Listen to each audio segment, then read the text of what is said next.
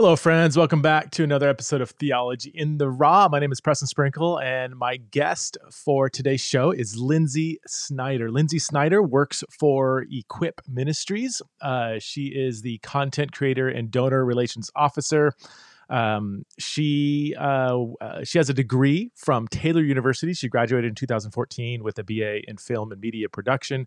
She's currently working towards a master's in social work, and her goal is to become a counselor and journey with others like her who are navigating the tension between their Christian faith and sexuality. I came across Lindsey's work because she wrote a series of blogs for Equip Ministries. So equipyourcommunity.org is the website or the URL you can go to find this blog series. And I'm friends with Peter Volk, who was on the show recently, who runs Equip. And Lindsey wrote a series of blogs on female sexuality for Equip Ministries, and they were so good. They were so incredibly good. There's like 4 or 5 blogs that she has over the last year, and it talks about the uniqueness, the complexity of female sexuality, both from her own lived experience as somebody who is attracted to the same sex, and also from the perspective of somebody who's really smart and well-read and has done a lot of research on this topic as well. And that's the focus of our time together, is talking about the uniqueness, the complexity, and the beauty of female sexuality. And we do get into a topic that I've been wanting to talk about on this show for a while. And yet it's a topic that, for various reasons, I feel a little nervous just kind of waxing eloquent from my own straight maleness.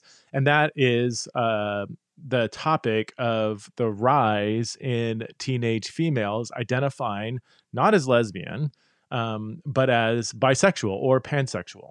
And we get into that probably the latter half of the show, talk about why younger females are more likely to identify as bisexual than lesbian, or even sometimes straight. I mean, I feel like sometimes the bisexual identity is almost more common than a straight identity among some context among teenage females. If you would like to support the show, you can go to patreon.com/Theology in the Raw. Support the show for as little as $5 a month.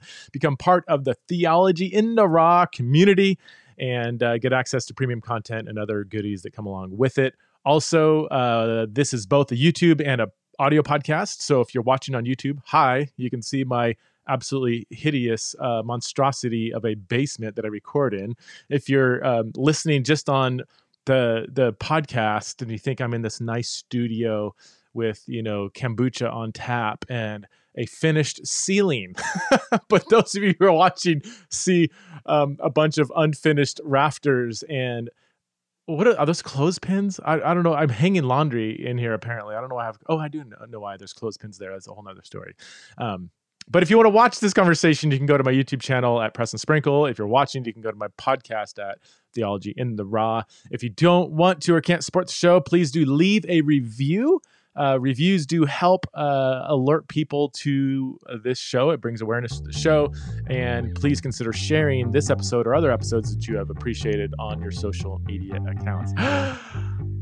Okay, let's have a very fascinating and interesting conversation about female sexuality with Lindsey Snyder.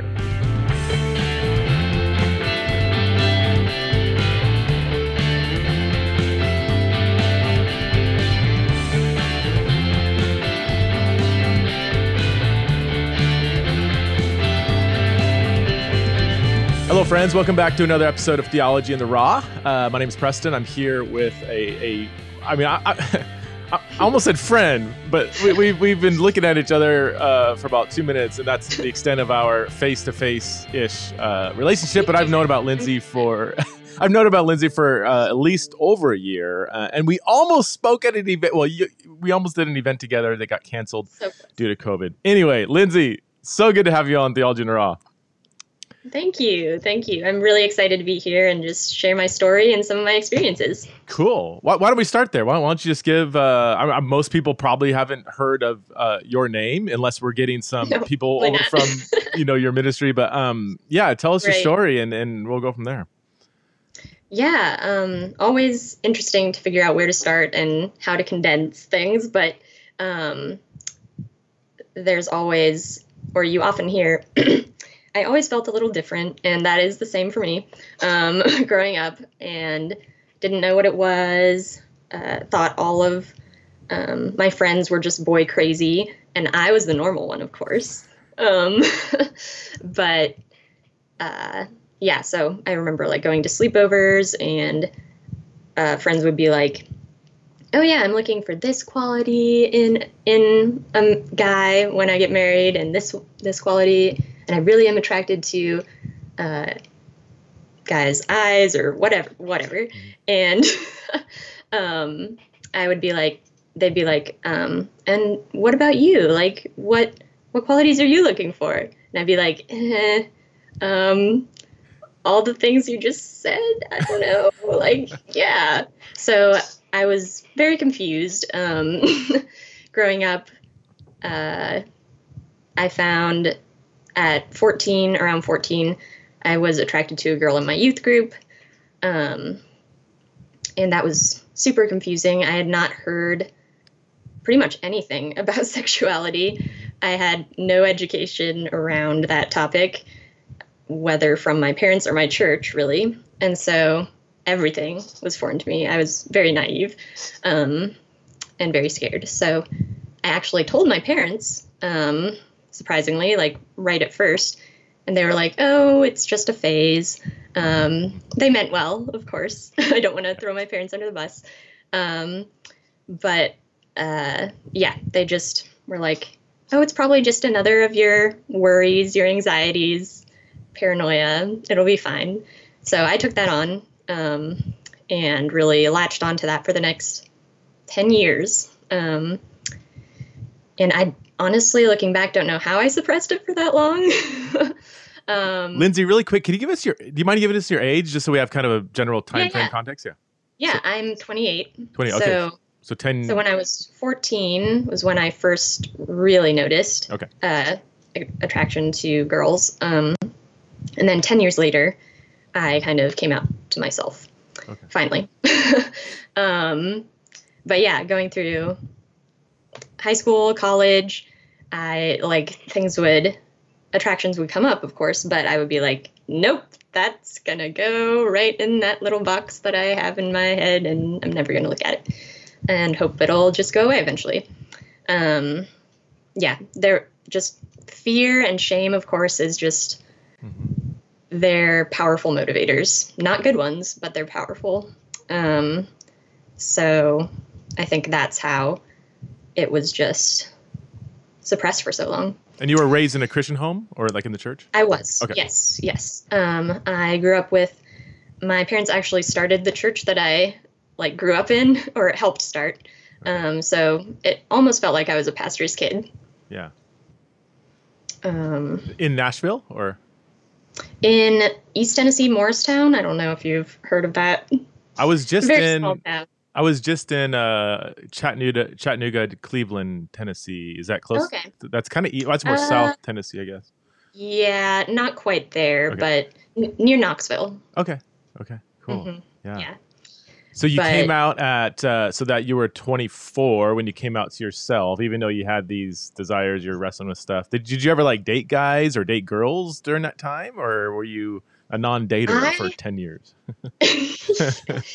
Yeah, it was very strange.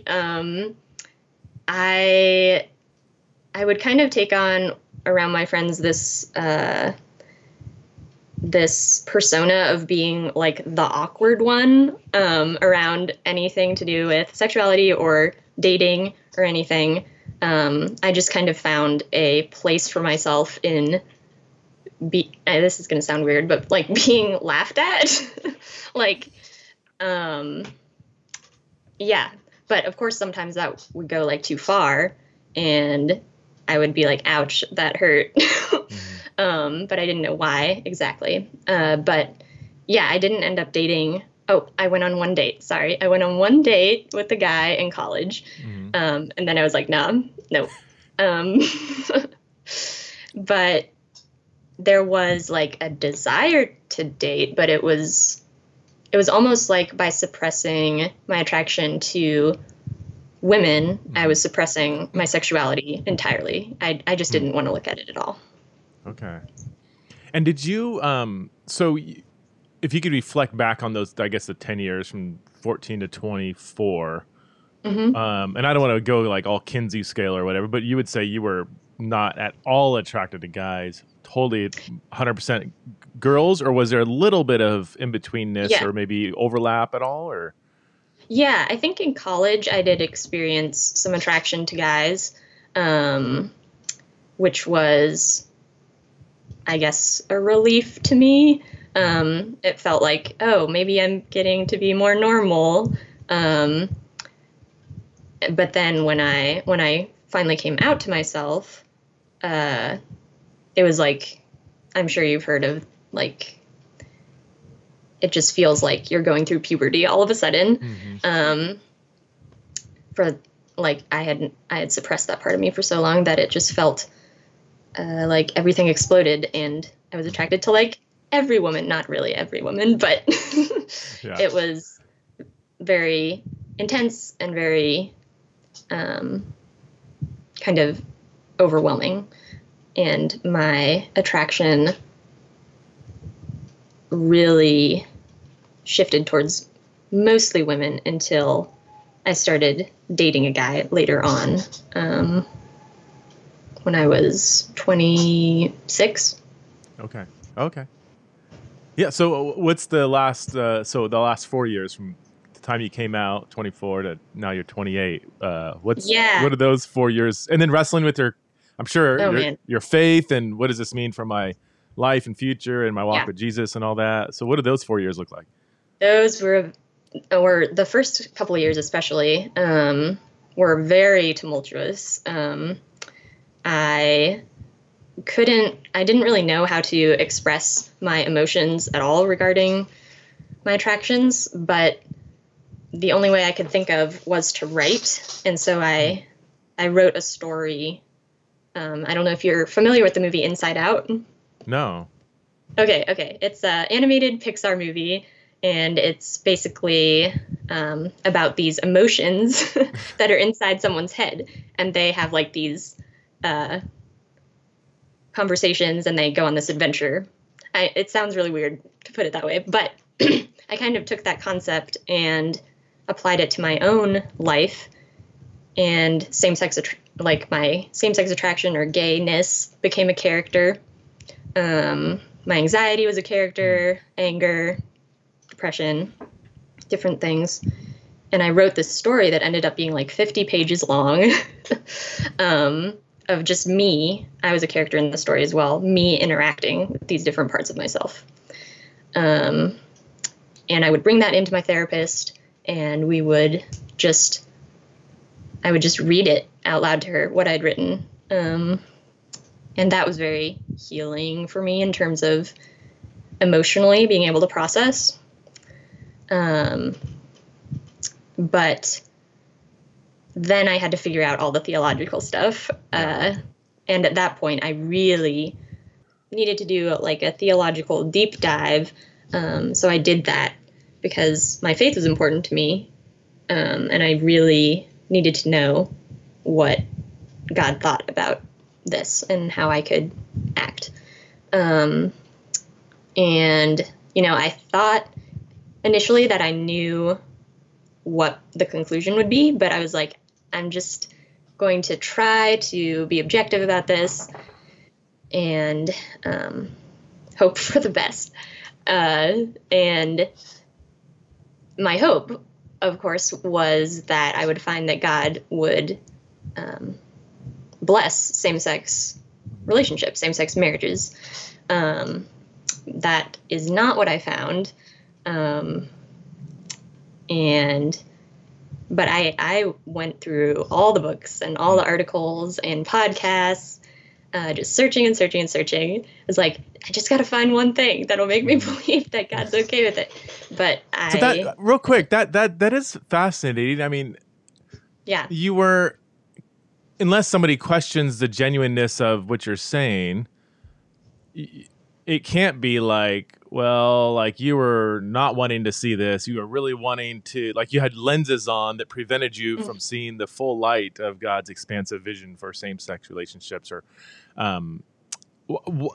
Have you wondered why you approaching the scriptures, wanting to see something, did not see it there, whereas somebody else is approaching the scriptures and sees it a different way? I mean, I guess there's no answer to that. It's just I'm fascinated, just almost from a psychological perspective, on why do some people become convinced of a same-sex sexual ethic, a more progressive sexual ethic, and some don't. It can't just be the overwhelming persuasiveness of the arguments for same-sex marriage. Right. I don't know. Right. Yeah, that is a really good and tough question. Could you condense that question? I don't. I'm just. Yeah. I'm just kind of maybe responding. Well, I guess let me ask, why weren't you convinced of an affirming view of same-sex relations? Yeah. I mean, personally, I thought that there was a lot of, well, first, there was no positive example of a same-sex marital relationship in Scripture. Of course, the cultural context, there were those arguments regarding that such a thing would not exist, but ultimately it was the metaphor of Christ and the church that really solidified probably the theological piece for me. And that was, there's something about God and how he relates to us that is about unity and difference, not unity and sameness. And there can be differences between people of the same gender, sex. But God also, in Scripture, takes this very, he has a very high view of our bodies, too. And some of that is a mystery to me. I don't know why it's so important, but yeah, the one flesh union and the unity in difference, and how that's an essential element of who God says he is in relation to us, was probably the clincher for me.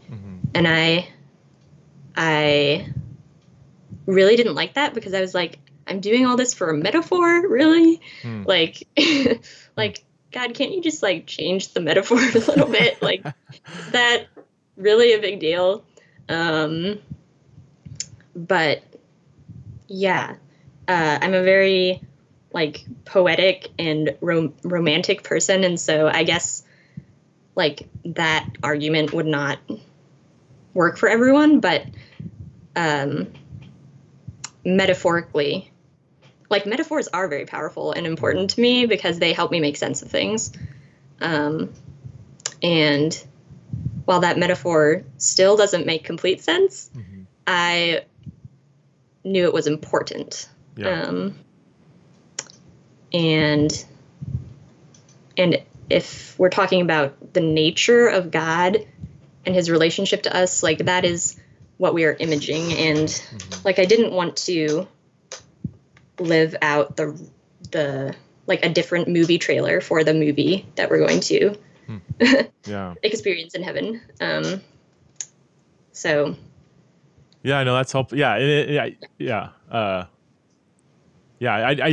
prepare you for make sure you come with your theological defense. I'm always curious because somebody, the fact that I hold to a traditional sexual ethic, even though I know my own journey, and I know that I held both views with a very open hand and was willing to go with whichever one I found to be most compelling. And I've done that with several other theological positions and changed my view and lost some tribal identities, with certain groups. And I just don't, I don't care. That doesn't drive me to make sure I secure my tribal identity. So So I know I approached it with as fair of a perspective as I could have, and we all still have biases and stuff, but somebody still could say, yeah, you're a straight male and married, all this stuff. You come from, so Yeah. my unbiasedness, whatever, isn't Yeah. really convincing for people. But when you come at it and say, I wanted to see this and I have Oh yeah. grounds to want to see it, and still didn't, that's always fascinating. And just one little footnote, I guess, what's interesting, you brought up the cultural context, like same-sex marriage wasn't a possibility, so that's why it wasn't even on the table. That's actually not totally accurate. Yeah.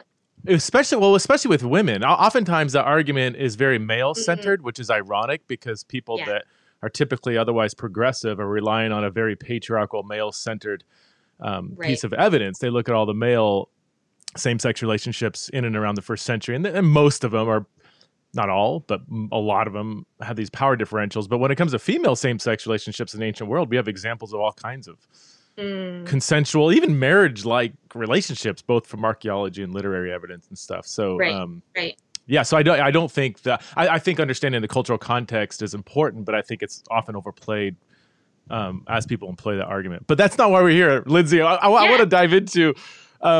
Okay, so you're on the other side of your theological journey. And so what would the next, I guess, the last 2 years, so that was your first 2 years, 24 to 26. I'm a numbers guy, so I got to. Yeah. No, that's great. You fell into this kind of, it sounds like a reluctant yet clear, like, okay, I feel confident this is what God desires for me and doesn't desire for me. So what did the next 2 years, the last 2 years of your life kind of look like in that part of your journey? Yeah, well, I was very angry and very, very bitter, and was like, God, why did you even bring me on this journey if this is the result? Like, if I can't, it just felt pointless to find this so-called missing puzzle piece of myself, and then it felt like I had to just hold it instead of putting it in the puzzle forever for the rest of my life. And so it was like, wow, God, you just gave me a bunch of pain to hold when I could have just suppressed it. But of course, suppression was not a permanent solution and would not have been helpful. So, so I kind of wrestled with anger with God for a very, very, very long time. Even to this day, like, I can still have times of bitterness, and just because of the lack of emotional congruency with what I believe to be true versus what I feel to be true. And so, but it, like, God's kindness really pursued me during the really, really dark times where I turned to just maladaptive ways of coping. And just these things would happen that wouldn't make sense. I think, I'll give one example. There was one time where I was just doing a really poor job at work because I was just focused on this coming out journey, and I was, going to maladaptive coping stuff, and I was just doing a really poor job for a long time.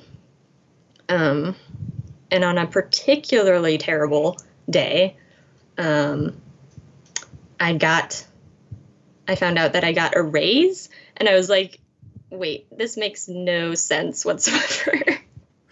And I think somehow God reminded me through that he's not like a punitive God, in that he doesn't love us or give us good things based on our actions all the time, and our obedience to him, but that he loves to give good gifts to his children. and it sometimes is not based at all on what we do or don't do. And I don't know, just things like that, that really showed God's kindness in ways that didn't make sense. So I guess I had the sexuality metaphor piece that didn't make sense that I was angry about, but there was also this God's kindness on the other end of the spectrum that also didn't make sense, but was true. So I don't know. There was this sense of things cannot make sense, but be true at the same time. And so where are you at now? Catch us up to the last couple of weeks or month of Lindsey's life. Yeah. How are you doing? Yeah. Well, I do want to mention that I did have a few experiences with dating guys through the past several years. Okay. At first, I was like, oh, well, I guess I might as well try dating a guy and see what happens. And I didn't expect anything to happen, but to my surprise, I was not initially physically attracted to my ex-boyfriend, but then I was, which was also a super confusing experience for me because I was like, wait, I thought I was gay. Like, why? How? Am I forcing this? But I wasn't. And so then I just felt like a fraud, kind of. So there's that whole piece. And then my second experience with dating was with a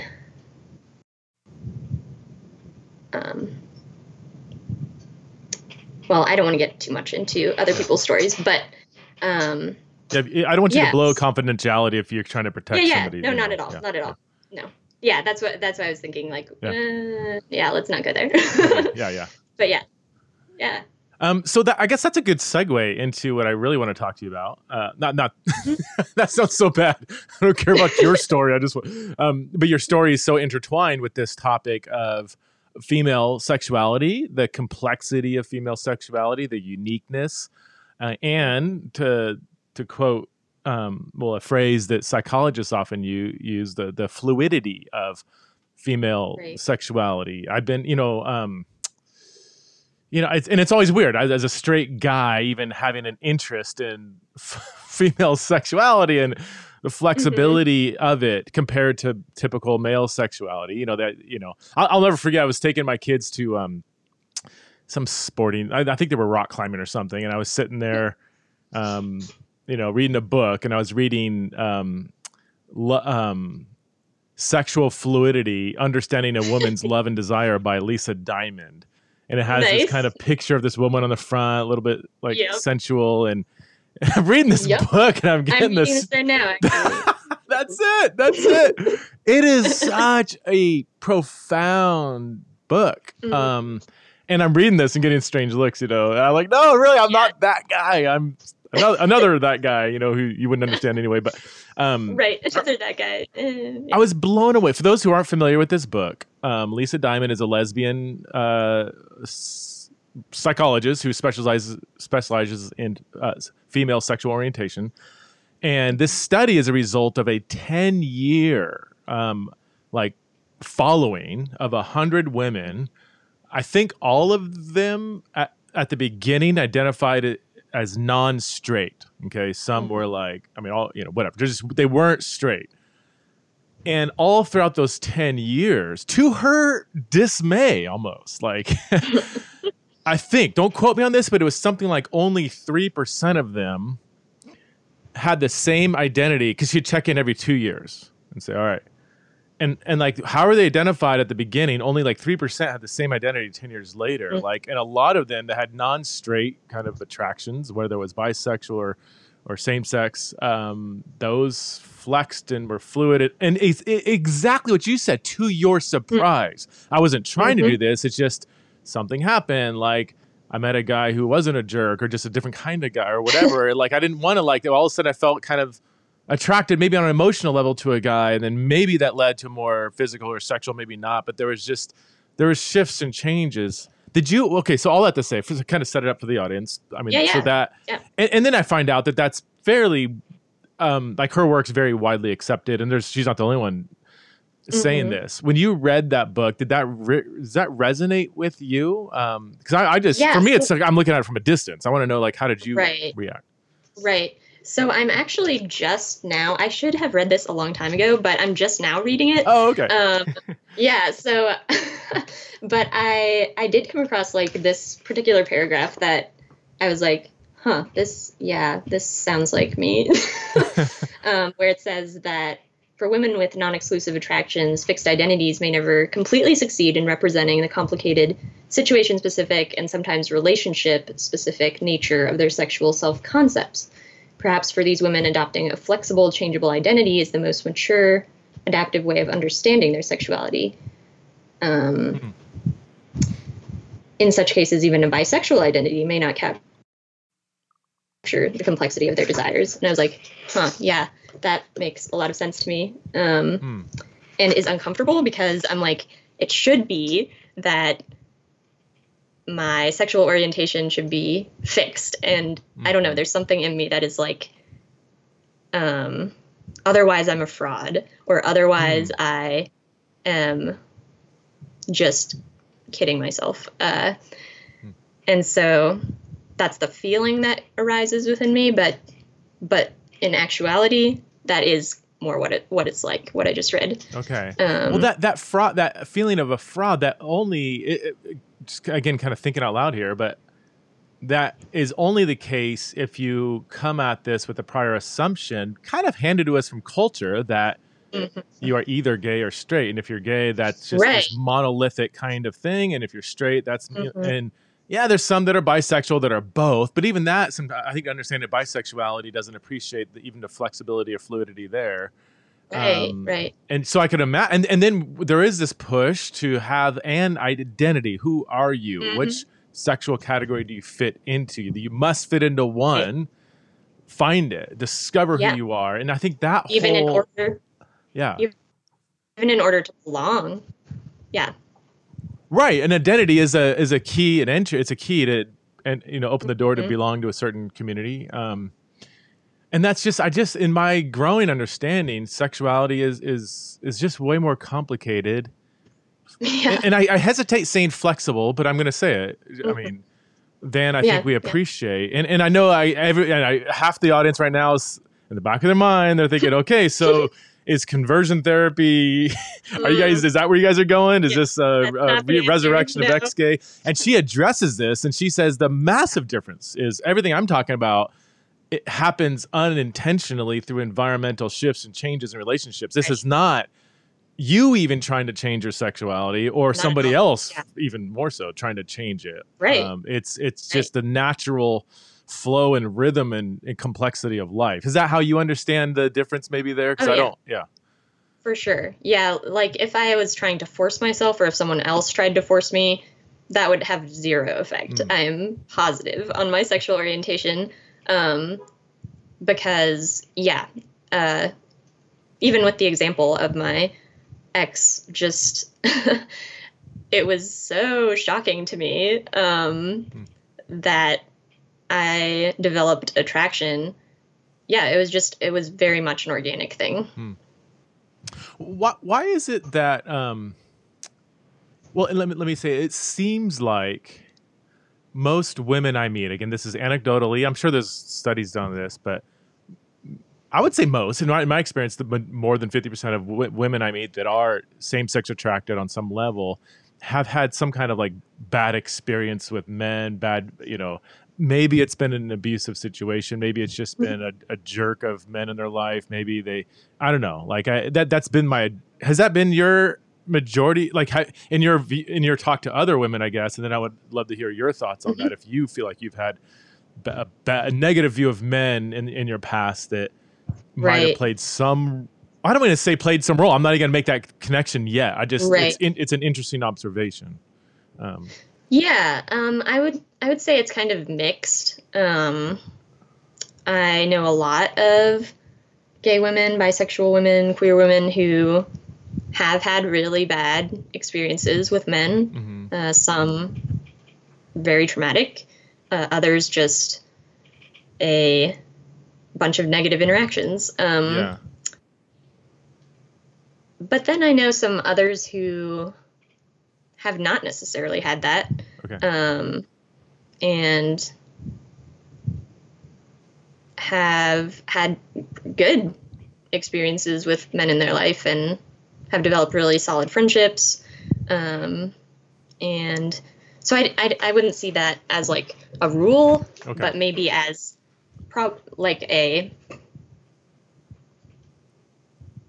more often than not. Yeah. Maybe.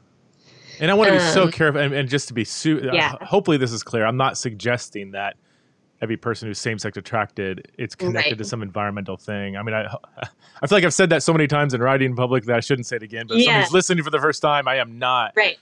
at all Yes. saying that, because I know a lot of straight people that have had really negative Oh yeah. interactions with the opposite sex, and they're still straight. So you can't draw Yeah. a correlation. I just wonder in some cases, well, certainly it's true in some, you have to say in some cases, Right. there has been, when somebody meets somebody of the opposite sex that is very different and embodies more of a Christ-like kind of posture, that would be, that it would be more likely for them to cultivate a kind of attraction to that person than not, if they've had negative experiences. But yeah, and for me personally, I did not necessarily have tons of negative experiences with guys before dating guys. I would say after dating guys, I did. So I'm kind of working through now. I'm working through this weird like new bitterness I have towards guys. Yeah, it's strange, but yeah, so it definitely wasn't the case for me that I influenced by that initially. Okay. I might be influenced a little bit by it now, to be honest. But yeah. I want to talk about bisexuality now. And here's a question I've been wanting to ask somebody. And it's one of the main reasons why I wanted to have you on, because I read your stuff, and I think you have such a helpful and healthy and thoughtful perspective on this. My question is this: why does it seem, and I think it's even been justified by the statistics now, why is it that there has been I would say a fairly strong increase among teenage females identifying as not lesbian, not straight, but bisexual, or some might even say pansexual? I don't know if people who identify as pan would be able to identify the difference necessarily, because that deals with like theological anthropology and a view of human nature that most teenagers haven't, read Foucault and first of all, am I right to say, man, it seems like there's a lot of, compared to like 5-10 years ago, a lot more teenage females identifying as bi or pan than ever before. And why is that? Yeah. I think that is true. In my experience, I didn't know anyone who was bi or like in high school. Yeah. There was just a rare thing to hear about any woman being bi. But now, like I work with an organization, Equip, and we do hear quite often parents bring up that their daughters are experiencing and identifying as bisexual, and that's just been a really common experience lately. And so why that is, I think one reason is that it's just becoming more acceptable and more even admirable to be open about your sexuality and to be who you are, to not hide that. And I think yeah, it's just less scary to come out as bi. I think another reason does have to do with the sexual fluidity piece, that, yeah, that,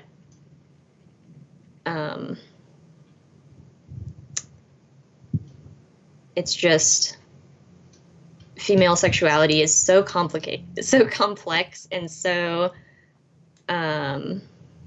influenced by so many different factors, and just so hard to pin down that it can be helpful to be able to find a term that can kind of try to encompass all of those experiences.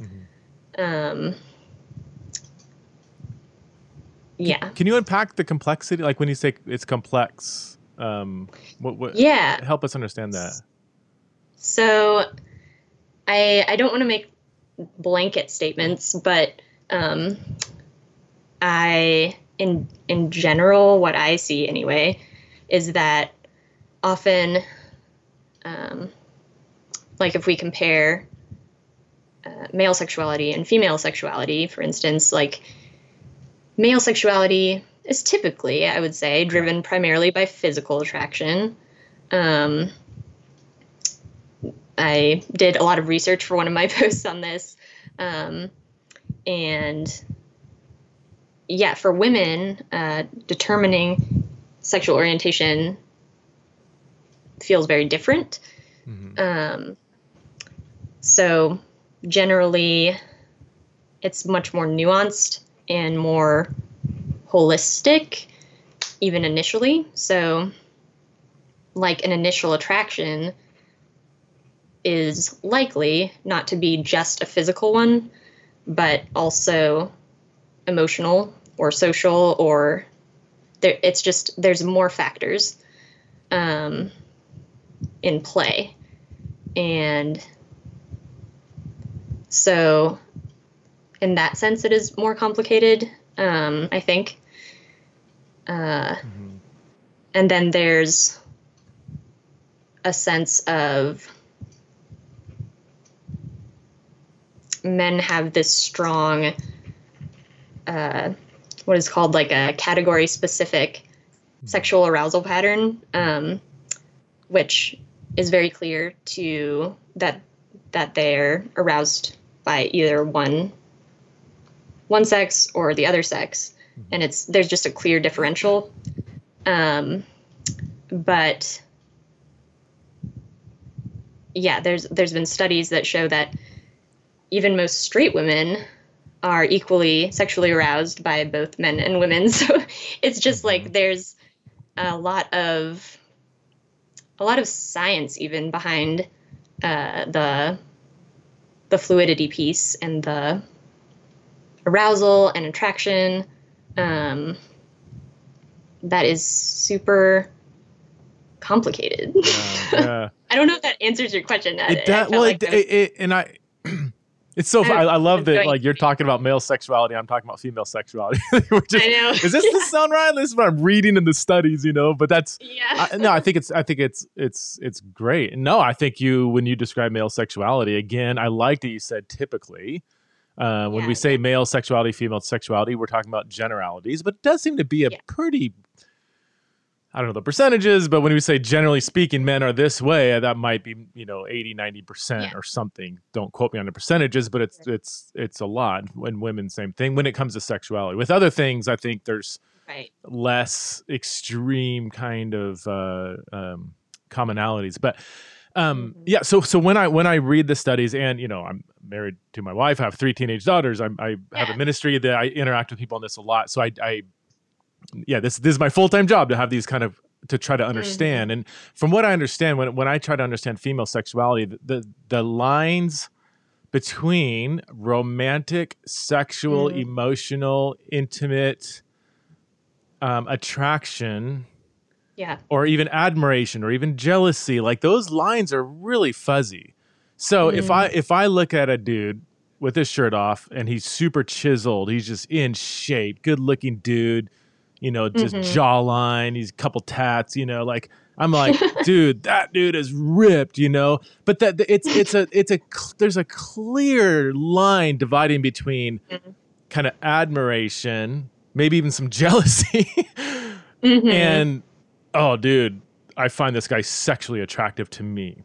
From what I've heard, those lines with women are a little blurry. You know, most women are gonna be able to very much admire the physical beauty or even personality of another woman, and being able to separate that admiration, maybe jealousy, maybe even like, man, what would it be like to have boobs like that? Or like, man, her legs, or look at her butt, you know, and like the line between what I would do maybe to another man in admiration and what a woman recognizes, I think is a little fuzzier, or like, or even emotional. And again, I want to stop in just 30 seconds because I don't want to speak beyond, I don't want to get over my skis here and act like, or even if you have like a deep, intimate, emotional bonding with another woman, maybe you're hugging, you're holding hands, maybe it's the other person's sharing a real hard time, they're crying, and then you just feel this deep sense of like, man, this is deeply intimate and I'm bonding with this other person.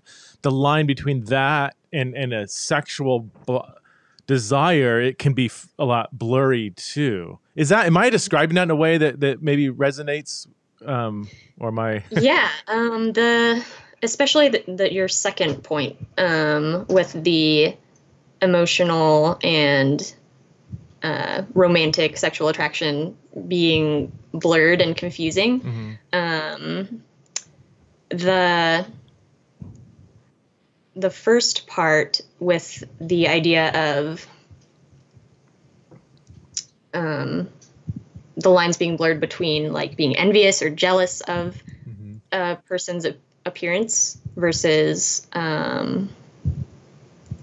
being attracted to them, like wanting to be with them. I think that's less my experience. Okay.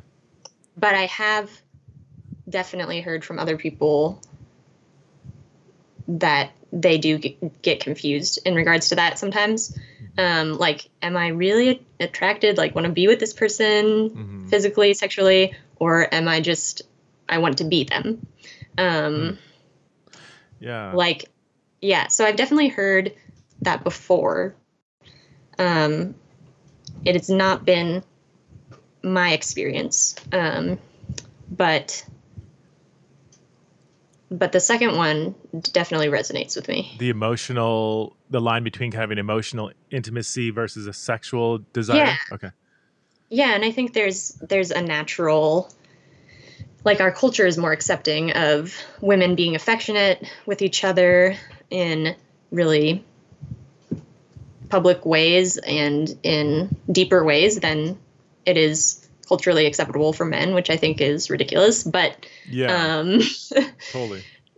Yeah, but I think I don't know. I want to be careful about this conversation too, because the thing I would never want any parent to do is to forbid like their daughters to have friendships, like deep friendships with other girls. Because I think that's often a tendency when they hear like, oh no, the lines can be blurred so much that this could happen. There's a tendency for parents to be like, oh no, we got to step back and we got to monitor our daughters, make sure they're not getting into too much physical contact. I don't know. How do you balance that though? Because I 100% agree. That would be a terrible, like, to start cutting off friendships or whatever. At the same time, if you do have a kid that is, I don't know, in a very maybe progressive culture at school, and where 20% of the girls might be a bisexual, pansexual, or exploring or whatever, and your daughter is in that environment, and they're going to be influenced by that, and they have a sleepover with a bunch of girls, and it's like 20 years ago you were like, oh cool, and now it's like, well, I should be maybe as cautious about Yeah. a sleepover with a bunch of girls I would my daughter going to a sleepover with a bunch of guys. Maybe not as much, but like, yeah, I mean, anything can kind of happen. And again, I don't want to, like, I'm a parent, so I get the balance, you know, but like, I don't want to, you overly guard your kids. That's destructive. Mm-hmm. You throw them out into the sea of culture in 2021, and that's also can be irresponsible. Yeah. So I don't know how you parents do it. I don't know. It's just the balance is so tricky, right? Yeah. I don't. Yeah, we're not doing it. We're literally just shooting from the hip. I mean, us early on, we made a policy as parents: no sleepovers. Period. It's just not. Mm-hmm. We're weirdly like conservative in some ways and very progressive in some ways with our parenting. So like. Like 2 of my 4 kids have tattoos and they're under 18. Okay. We watch crazy movies. You know, my oldest daughter has gauges and you know, and we homeschool our kids. And my kids aren't allowed to have social media. My teenage daughters don't have any social media. So it's like we have these weird kind of blend of like puritanical stuff, but then we'll be blaring AC/DC, you know, and dancing and stuff. So I don't know. Like I want to, and we don't have sleepovers and we are. We are very involved in friendships. We want to cultivate healthy friendships with our kids. And if it's an unhealthy friendship, which let's just be honest, the majority of teenagers in this day and age are not pushing each other towards Jesus, you know? And so we hang out with a lot of adults too. Like our kids get along really well with 20-something-year-olds or even 50-year-olds. Sometimes they don't resonate with 15 or 16-year-olds. Because they're not on social media. So when they're hanging out and the other person's just staring at their phone, they're like, cool, can I go? You know, like, obviously I don't need to be here. Such different interests, such a different culture that even they're growing up in, really, it sounds like. It's weird. It's to some extent. It's parenting in this Gen Z parenting is a challenge. Yeah.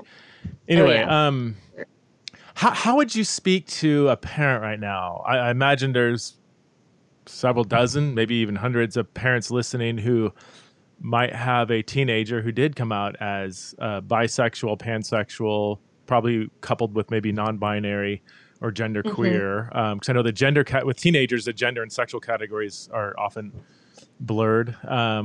Very few lesbians these days. There's a lot of blur. A lot of blur. I don't. Probably very few have a 15-year-old that came out as a lesbian. That's kind of an old woman thing in this day and age. Seems like. How would you counsel the parent whose kid recently came out as bisexual, pansexual? Yeah. So, I think, first of all, again, I don't want to make blanket statements, but because each person is an individual who has different experiences, will respond in different ways. First, though, I think even before you find out that your child is identifying as bisexual, before all of that happens, it's so much better to be proactive than reactive. And so just teaching from an early age, like, about sexuality and in ways that are full of grace and truth equally, which of course is a balance that is hard for everyone, but not shying away from those conversations in age-appropriate ways, I think is just super helpful. And I don't see it often. So it's like, I imagine it would be super helpful, but I haven't really seen it. But sadly, just fostering a love and a love for God and a desire, to follow him, even when it's really hard, and to even be open about some of your own things that you have had to sacrifice and how hard it is, and like just fostering more of a open communication around those topics from an early age. But once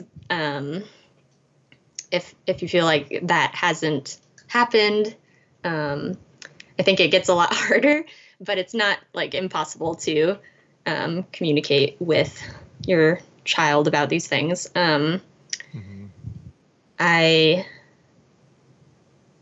can see that it, like a parent may be tempted to help their daughter, like, come back to the conclusion that they're straight, that they're just in a phase, that they're just confused. So that's not a good approach to take, you're saying? Yeah. Not at all. Okay. Not at all. But even if, can I just add that this is Theology in the Raw, so I do stuff that's kind of uncut, and I should probably maybe regret it later, but like, let me just say it. Even if they are confused, and even if they will be married with two kids in 10 years, like, don't assume that, and don't react according to that possibility. And think about, like, what are you communicating to your daughter by framing it in that way? Like, is it the hope of heterosexual marriage? Like, you're putting a lot of hope in heterosexual marriage at that point. So good, yeah. And what if your daughter actually is gay or bisexual? Like, maybe actually think about that, and how doubting and pushing away those sexual identity questions could end up, like, destroying trust in the relationship. So, So definitely not, the answer is not pushing your child towards straightness, or saying straightness, I guess, or saying it's just a phase, because it feels invalidating for sure. Yeah, totally. Have you seen parents? I know you don't obviously don't name names or anything, but have you seen parents do that approach, and it typically results very negatively? Oh, yeah. Okay. Yes, it backfires too, and they've had to deal with the fallout of that. And it's very hard once you've broken trust to rebuild it. It's not impossible, but it's just, to break it in the first place if you can. And then I think sometimes pastors or parents can, like, even maybe doubt the confusion that girls are experiencing. Like, well, don't you know if you're attracted to guys exclusively or girls exclusively? Like, shouldn't it be clear? Like, there's a lack of understanding, again, about what female sexuality is like, and how it is confusing. And it's okay if your daughter is expressing confusion. It's okay if they're not expressing confusion and they think they know, and they might know that they are bisexual, lesbian. I guess not usually lesbian in this age, but yeah, that confusion is a normal experience. Right. Do you think it would be helpful to, I'm just going to create an imaginary scenario that I know for some of my audience is not too imaginary, but your 15-year-old daughter comes home and says, "Mom, Dad, I'm bisexual." And then the parent receives him with love and cares. "Thanks you for telling me. I know it's a big part of you. Thank you for entrusting me with your identity, and love you. Always be here for you. Want to help you navigate what this looks like in your life." And then the parent, I would think, should maybe go and educate themselves maybe on if female sexuality, understand. And then do you think it would be good for the parent to come back and maybe even help their kid understand, teenage female, understand the maybe complexity of female sexuality, and help them maybe even understand the categories of romantic, kind of the stuff we talked about, some of these categories can be blurry, and it's natural for you to experience these emotions, or do you think a parent should do that? Yeah. I think it's dependent probably on the relationship prior to that coming out experience. If the relationship has been one of openness and vulnerability, then yeah, I think it would be great to like ask your child, hey, I've been researching this stuff about just female sexuality and wanted to see what you thought about it. Do you want to talk about it sometime? I think that would be a non-threatening way to approach the topic. And if they say no, then okay, that's that's fine to give them that option of saying no. But then if there is a history of not really being open or vulnerable with these things, that probably closes the door to approaching with that in that way. Or even I would say I've seen this especially with teenagers, sometimes kids are really turned off by parents that are too teachy. Sure. Yeah. And they might even receive the same. We've seen this happen. We might even receive the same thing they might receive the same exact thing from just somebody else, who might say, we've had this, where like our kid will come home and like tell us something and like, well, we've been telling you that for years. And, yes. And sometimes it's good. That's a good point too. Like sometimes some of the more difficult and vulnerable teachings can't come from, as much as it feels like it should, it can't come from the parent. Yeah. Because teenagers just have a tendency not to be receptive to parents, it seems like, in general. Yeah. I mean, that was my experience. If my parents would have come to me and been like, been studying about female sexuality, I mean, in my context, I mean, they wouldn't do that, but if they did, I would have been like, let's not. Can we not have that discussion? Yeah.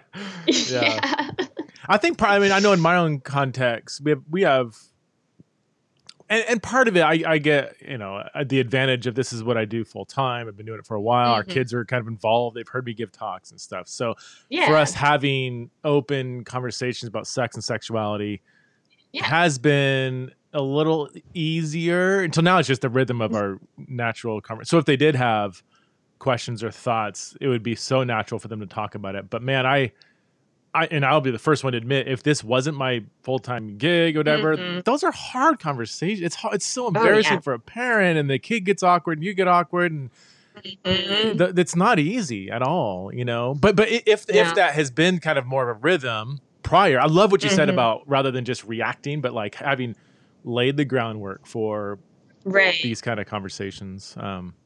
If the groundwork is laid, it's a lot easier. Yeah, but unfortunately, a lot of the parents that I hear are expressing these concerns have not laid the groundwork. So it is more of a reactive response. Yeah. And so I think just finding ways that would be helpful in that space is probably good too. One more last question, and then we'll let you go. Do you know, so like, kind of along the same lines though, like, do you know any resources, maybe YouTube videos or something where a parent could go to send their kid who might be that mitigating voice that helps them navigate their own sexuality in lieu of maybe a parental conversation that might not be the kid's not ready for? Like, is there something a parent can just go to say, all right, well, then watch this or read this, or besides your blogs? I mean, your blogs are amazing, but sometimes kids don't read blogs. But and the blogs are really a lot to be able to. I feel like it's more helpful for parents than like a 15-year-old. Right. Yeah, it's definitely directed towards parents and pastors more. But, oh, man, I wish that there was a resource I could point to. I mean, I think the best thing is to find just an older gay Christian, same-sex attracted Christian who has been through some of this stuff and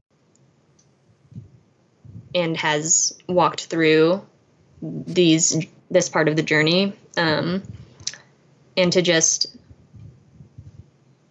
bring up to your child that, hey, I know this friend, I know it's super awkward to talk to me about this stuff, but if you ever do want to talk about sexuality to someone I know, such and such person, the hard part is sometimes parents don't know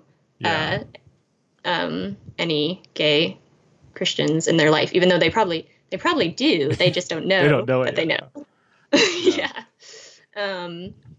But I think that would have been really helpful for me.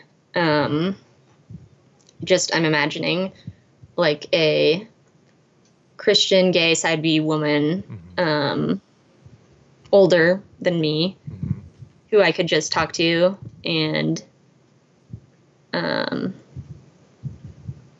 who I knew like shared some of my lived experience, could be really helpful.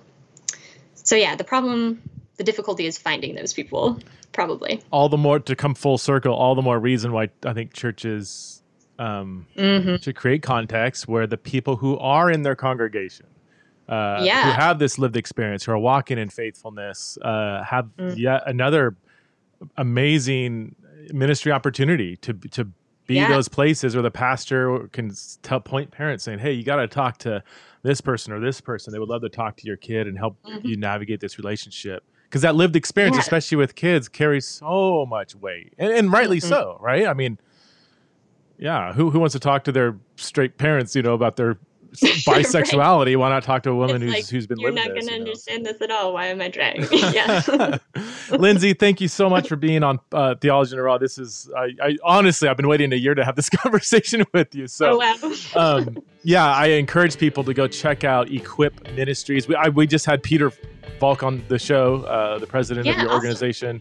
But your blog series, it's called Kiss the Girls, right? On the Equip website? Or? That is one of the blog titles. Oh, one of them, okay. But it's the series is just By Women for Women. By Women for Women, okay. Yeah. Cool. Well, thanks so much for being on the show. Yeah, thank you so much.